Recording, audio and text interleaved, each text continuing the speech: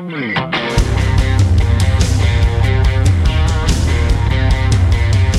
to ContenderCast, a global leadership and consumer industries entrepreneurship podcast centered on shining a light on bright ideas. And now, here's your host, Justin Hahnemann. Thanks for listening, thanks for tuning in, thanks for downloading. It's Justin Hahnemann on the ContenderCast. We're shining a light on bright ideas. Today, we're in the retail space, an incredible brand called Monkeys. You guys, many of you probably know it, and I am so excited to have Dee Dee Shaw on today.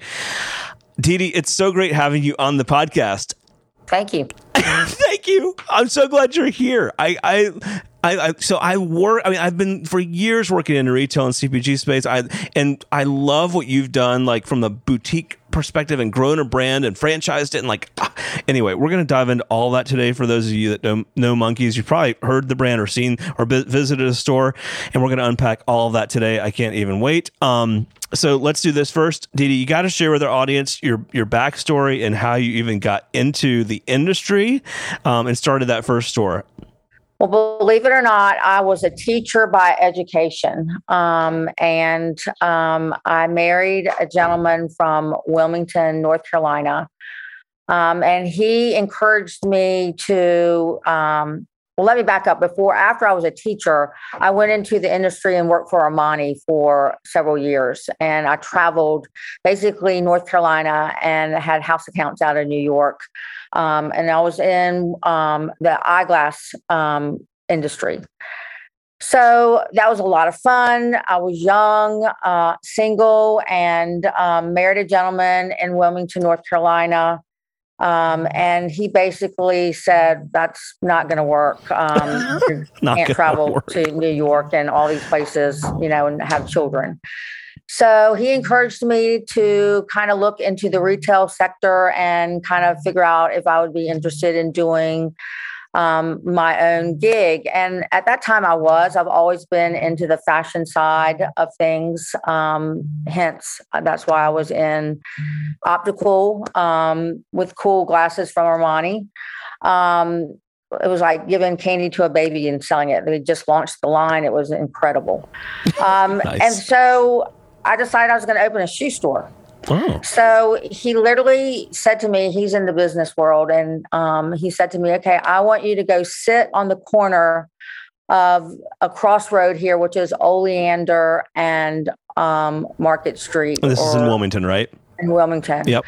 And different places. And he would say to me, I need you to go sit on the corner of these two crossroads and count cars. I said, do what? He said, I want you to count cars. And he said, I want you to tell me how many Mercedes go by. I want you to tell me how many trucks go by.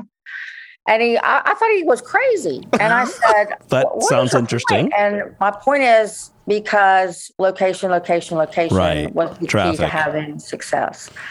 So he encouraged me to open this. We opened it here in Wilmington. I was pregnant with my first child. This is in 1995, right? 95?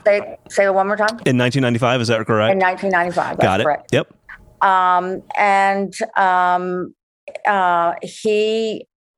That was kind of the launch of it. And then my partner, who is Brenda Moretti now, came in my store, and I was 9 months pregnant, and she said, oh my God, I would love to have a store like this in Winston-Salem. Would you be interested in being a partner with me? And I was like, are you kidding me? I'm 9 months pregnant. Absolutely not. Right. And then I came home and I was telling Harry about it. And he said, whoa, back up. He's like, that's a great opportunity. You might have something where you can mentor these people, license the stores, take a percentage of their sales. And, you could have, multiple units. So that's how we kind of got from the single Monkeys in Wilmington to opening up multiple stores. Got it. Brenda was my first license agreement at that time. And she had a 3-year contract with me. And then after 3 years, I was pregnant with my second child. And that's when we decided that we were partnered together. She had already had her children, they were up and going. So, and it's just been truly I can honestly tell you that we've never had a conflicting disagreement at all. That's awesome. Well, and a wonderful partnership. I love that. And as you know, that's not always the case with business partners. I want to talk about that in a few minutes. For those who don't know Monkeys or haven't visited the store in Wilmington, which I actually have been there. I love Wilmington, and I have been to the store. So when I saw your name come up a couple weeks ago, I was like, oh, this would be really cool because I've been there. An upscale, girly, always in style boutique. And so talk about what your merchandise looks like for those that maybe haven't been to a Monkeys.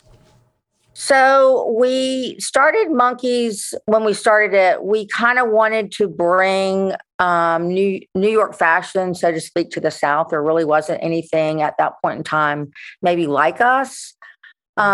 So we didn't want to be too high end, but we didn't want to be too low end either. So we kind of bridged it, and we carry anything now. Of course, back then, we kind of started out lightly, and we were just in the shoe industry when we first started. Sure.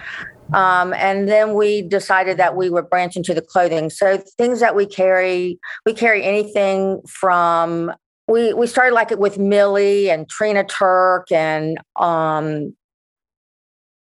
Diane von Furstenberg. And of course, we have gravitated away from some of those lines and gotten lots of fresher lines that are they're more new. We carry Celia B. We carry Love Shack Fancy. We carry Misa. So we've gravitated, and we still carry a little bit of the same things that we carried when we first opened, but we kind of gravitated more to a newer kind of look. But we have things in our store. We carry vintage Louis Vuitton, vintage Chanel, which is the real Chanel and real Louis Vuitton. Let me just say that we are certified to carry. As opposed to the knockoff, right? Yeah, exactly. And it is vintage, so it's what we call gently used. Got it. And we buy that from a authorized company. Oh wow. And we carry anything from the high end to there to a pair of flip-flops that you might be shopping with your daughter that's 12 years old, and your daughter wants a pair of Tiki flip-flops that retail for $28. Sure. So we try to have covered the whole gamut for everybody. Got it. So and retail has certainly evolved over time, and you moved into a franchise model, and you grew to a pretty good number of stores. Like, what did that look like? Did you have to figure out how to build a franchise organization, or because it wasn't your background, like you said? So how did you kind of work through that? So Brenda, my partner again, his husband is an attorney. Got it. Okay. And he said to us as we were growing, we probably were 4 in, maybe 5 in. And he's like, hey girls, we got a franchise. We can't, we're skirting on a line here, and we have to franchise. So we hired a franchise attorney. We full out franchised. It took a couple years to do that. While we were doing that, we took the back seat a little bit and didn't open anybody up because we were in the midst of, a full out franchise. So we couldn't, bring them on as a license when we were flipping over to a franchise. So we kind of hit the pause button for a little bit until we've got our, our license, our FDD up and going. And then once we got that going, then, we were able to pretty much sell to all states unless they're a registered state. And if you're a registered state, then of course you have to register in order to do business in that state. Got it. And so, what did that look like? Was this an exciting time, or was it challenging because of figuring out how to manage growth? Was it, and where's your passion? Is it in selecting the lines for the store? Or is it in growing the business? What does that look like for you? So it was very challenging. No question about that. Very expensive to do it. More so than what we thought it was going to be. We thought we were going to go in and here you go. Here's your store. Go open it. Yep. Yeah. And it took a year to franchise. Wow. So during that time, we just kind of managed what we had and developed our, philosophy, developed, what we wanted our franchise to look like.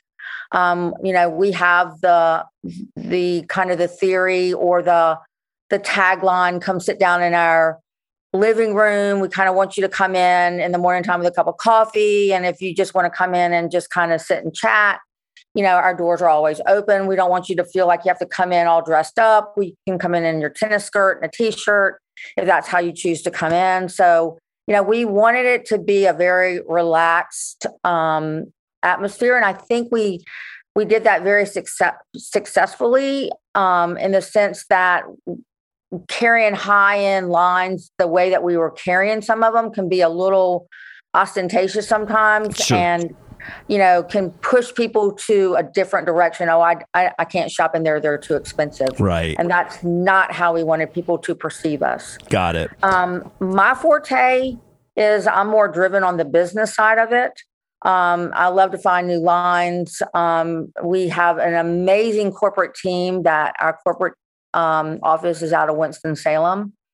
And we have great people in place that do nothing but do a brand team that does nothing but the marketing and branding. We have a buying team that does nothing but the buying side. But my forte is definitely the business side of it. I love to look at numbers. I love to read profit and loss statements. Very good. Okay. I'm kind of business driven like that. And my husband has kind of, I don't know if you want to say pounded it in my head, but right. They pretty much pounded it in my head. That's how you run it. That's not everybody's strength. I mean, usually somebody's the numbers person, someone's the creative, merch type person. Yeah. Where did Brenda? And that's my biggest thing when I tell new stores, you have to understand a profit and loss statement. You cannot run a business off your hip pocket. Right. Interesting. I love that. And speaking of that, so as you added franchise owners, I'm sure you found some that were like a perfect fit and others that maybe not, or couldn't follow with what you guys were, kind of the vision you had. How did you handle that?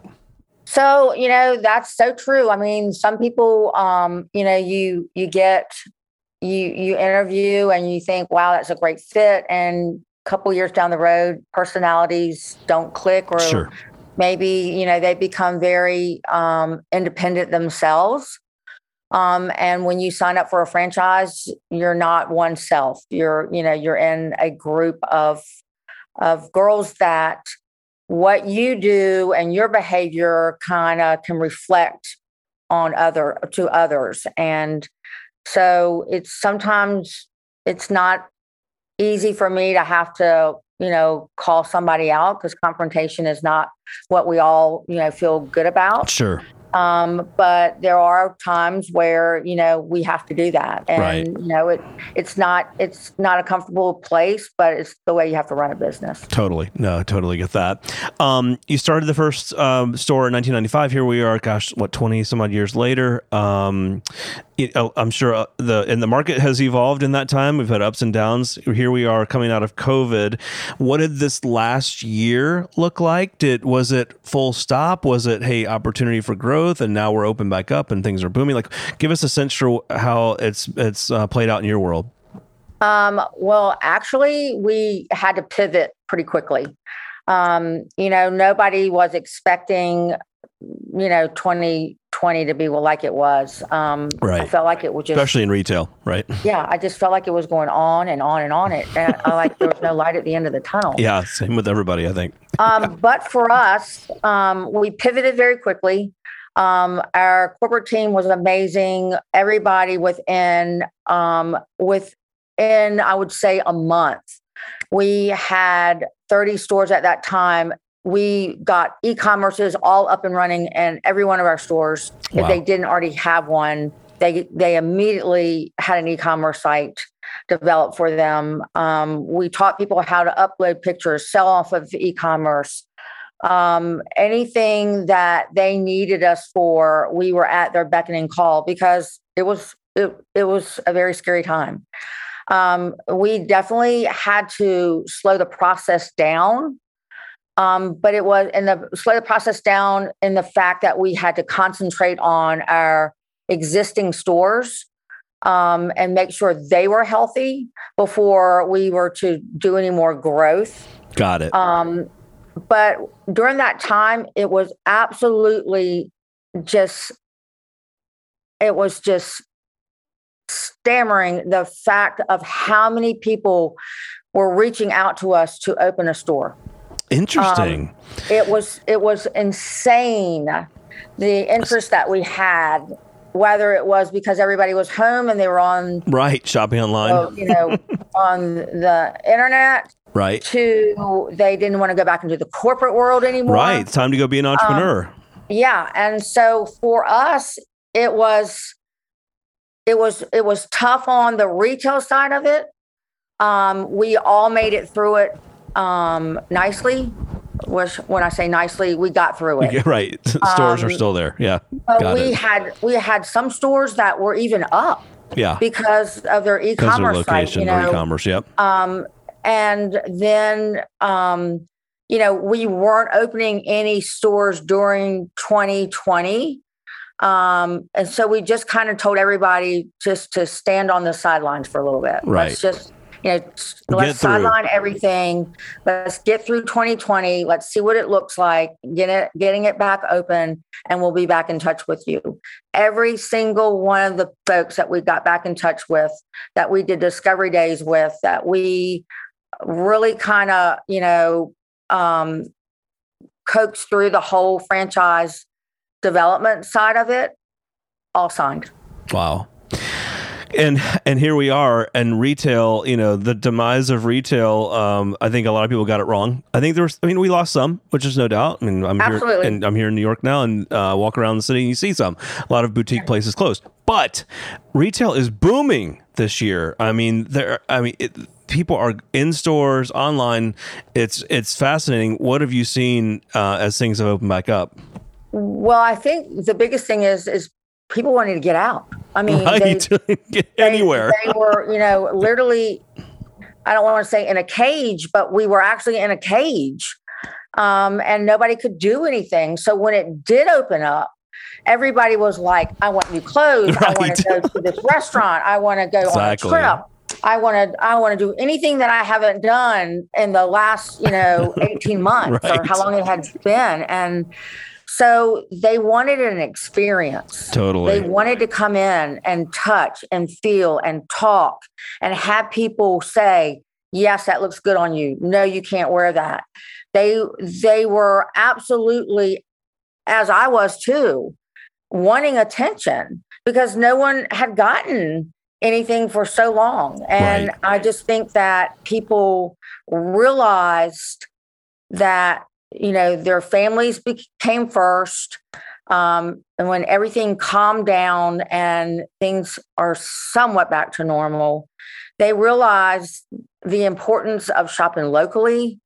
They realized the importance of just having their friends and their family and the camaraderie of people around them. And I think that's why I can say for our stores, that's why they have been, our 2021 is just insane. That's amazing. I've never seen a year like it before. Yeah. And it's just, it's to our owners and it's to, their buys and our corporate team. Surely, I can talk to you all day long on an interview, but I have a good team in front of me and great store owners, which makes it. I'm sure. And for those listening down the road, we're only halfway through 2021 as we're recording this. And you just heard Dee Dee say have an amazing year. And only things are accelerating. What about, talk about merchandising. So any issues with getting merch, or did you have to change lines because of, shortages or out of stocks or anything like that? Or what did that look like? Yes and no. Our core lines seemed to be able to keep up, and everybody was really understanding. I mean, when it first hit, I can remember Justin getting on the phone and literally canceling the entire big orders. The entire spring. I just completely canceled. And and for a vendor, I'm sure they were taking it on the chin too. No doubt. So some people, some people did go out of business, no question about it. And then some people hunkered in and got through it, and they kind of repeated some of their merchandise, Got it. Because people hadn't bought it, hadn't even been out. Yeah. And it was already made. And so we all went with it because, they were so kind to us to let us to cancel, that we all kind of were in it together, and it all worked out fine. There are some things that you can't get back into. Sure. If you sell out of something, they don't have recuts right now, which completely understand. Nobody wants to kind of buy something right now or overmake too much something. Inventory. Yeah. Yeah. So, go ahead. Sorry. Go on. So differently, there was give and take there on everybody's part. Got it. Yeah. For those of you that aren't in retail, they're listening. It's an interesting and exciting space to be in. And what you may not realize is when you shop during holiday, so let's say November and December, that store and that chain bought most of that probably all the way back into January, like at one of the gift marts or the apparel marts or whatnot. And by July, like, that's done. Like things are on their way over, right? I mean, Dee Dee, just kind of giving a sense of the timeline, over. Right? You're not buying in July for November. No. And so when COVID hit in March, most retailers had made big purchases, their buys for holiday, and canceled, right? I think it happened for a lot of retailers. But, I will say through all of this, I do feel like it taught retailers and vendors to be more of a buy now, wear now situation. Okay. Like they don't require you to buy so far out anymore. Got it. There are little mini markets that you can go to now, where before there wasn't any of that. So they had to pivot also. Sure. And adapt. And that is, again, how we all kind of work together. Sure. And, people are still a little scared. There's no question about it. People are worried that, with this new, the Delta variant. Yeah. Right. People are still kind of a little leery, and, people are starting to mandate masks again. And I think, we just need to err on the side of caution, but at the same time, let's kind of keep the world going. I think people are eager for the world to be going. And I can't wait to get back into New York, because we are scheduled to go back to New York in a couple weeks. And, I just, I don't know what it's like there, because I know like hotels I've called to book hotels are no longer in business. Some of them aren't. Yeah. And some are back. Some are open. And so hopefully people are opening back up there too. Sure. No doubt they are. Well, I've been a couple of times the last 2 months. Anyway, sidebar conversation for later. I always before we go, I always love to ask our guests, like, what are 2 or 3 of the biggest lessons learned as an entrepreneur? You are an entrepreneur, and then you've grown a brand and whatnot.